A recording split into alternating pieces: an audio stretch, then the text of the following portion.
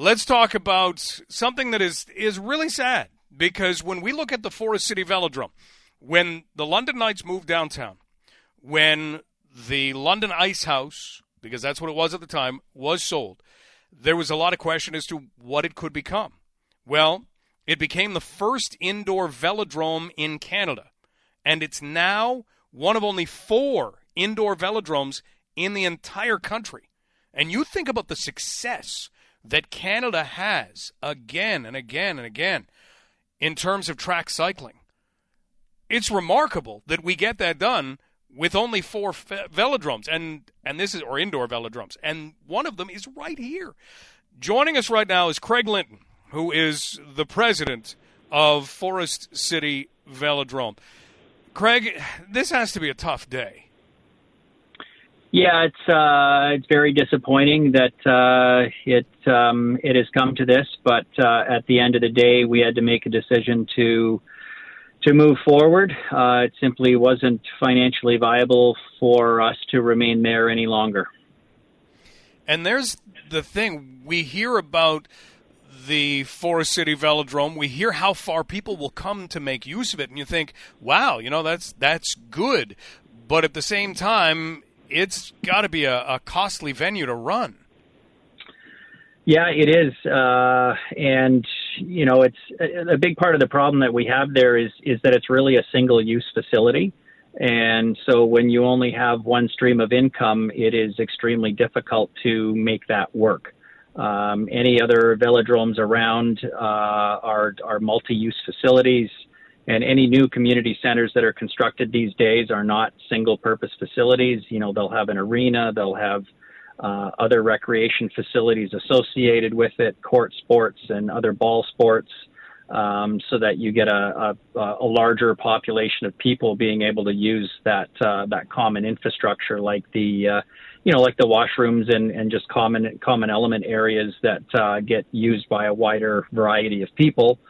And it just makes the whole facility more economically viable. Craig Linton joining us, president of Forest City Velodrome. Craig, what shape is the building itself in right now? Has that become an issue at all? Well, we've actually done a lot of capital work ourselves on the building over the years. We installed a new heating system in there in 2019, some new lighting. We did the washrooms over about 2 summers ago now. We painted the track itself, and the infield actually looks pretty good. But it's an older building, built I think in the late 50s or early 60s, from what I understand. So yeah, it's an old building. Craig, let's take a moment to celebrate a little of what has gone on in terms of the cycling element of this, because anyone who's been inside knows that track is gorgeous. So talk to us a little bit about some of the things that you've seen happen at the Forest City Velodrome. Yeah, I really only came to know the Forest City Velodrome really well in about 2017 when my kids went there and started to ride there. But I've seen some high-level racing there. There was a race take place there in 2019 that had high-end riders from all over the states come up for it, and it was a 1,001 lap race, so it was 138 kilometers, and it was really intense, and it was amazing to see top-level riders participate at an event like that at FCV. And as far as, the main thing that we had going on there in the past couple of years, especially with COVID, was that it was really turning into kind of the premier youth training facility around. And, we have riders that over the past recent years have had significant success on the provincial and national and soon to be international stages.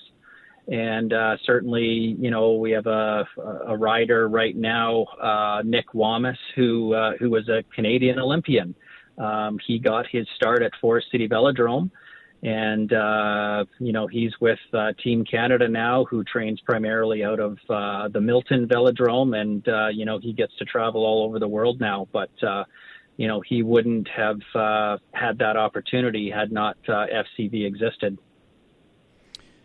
Wow.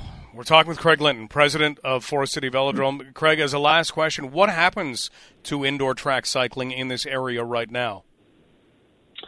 Well, certainly it's going to be disappointing because all of our training and recreational riding will have to go elsewhere. There is a velodrome in Detroit that is quite a nice facility to ride and race on. So we're going to try and facilitate some bus rides down there for our existing members who are interested. We're also going to do the same thing for facilitating more riding down in Milton as well at their facility. It's a relatively new world-class facility, so we're going to try to facilitate riding there as much as possible to keep the interest up.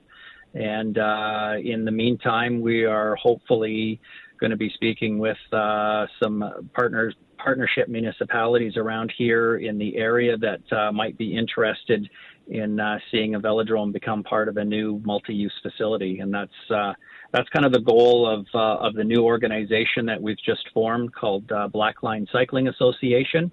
And our mandate is to keep kids on bikes, which is exactly the same as Forest City Velodrome mandate was. And we're going to keep kids on bikes as much as we possibly can. We're going to facilitate some indoor mountain biking opportunities for kids in London. We had started that this past winter at FCV and are going to continue that at a different venue in London. And we'll hope that in years to come that we will have a new track built somewhere in the area that we can all come back to. Hope so. Craig, thanks for talking with us on a pretty difficult day in terms of the announcement, and good luck with everything and finding that multi-use facility that keeps indoor cycling going in this area. Really appreciate the time. Thanks for your time. I appreciate it. That's Craig Linton. Craig is the president of Forest City Velodrome, and they could not come to a new lease agreement. As Craig outlined, the costs become prohibitive. And from there, they are not going to be able to continue with the Forest City Velodrome, leaving that venue up in the air in terms of what happens to it next.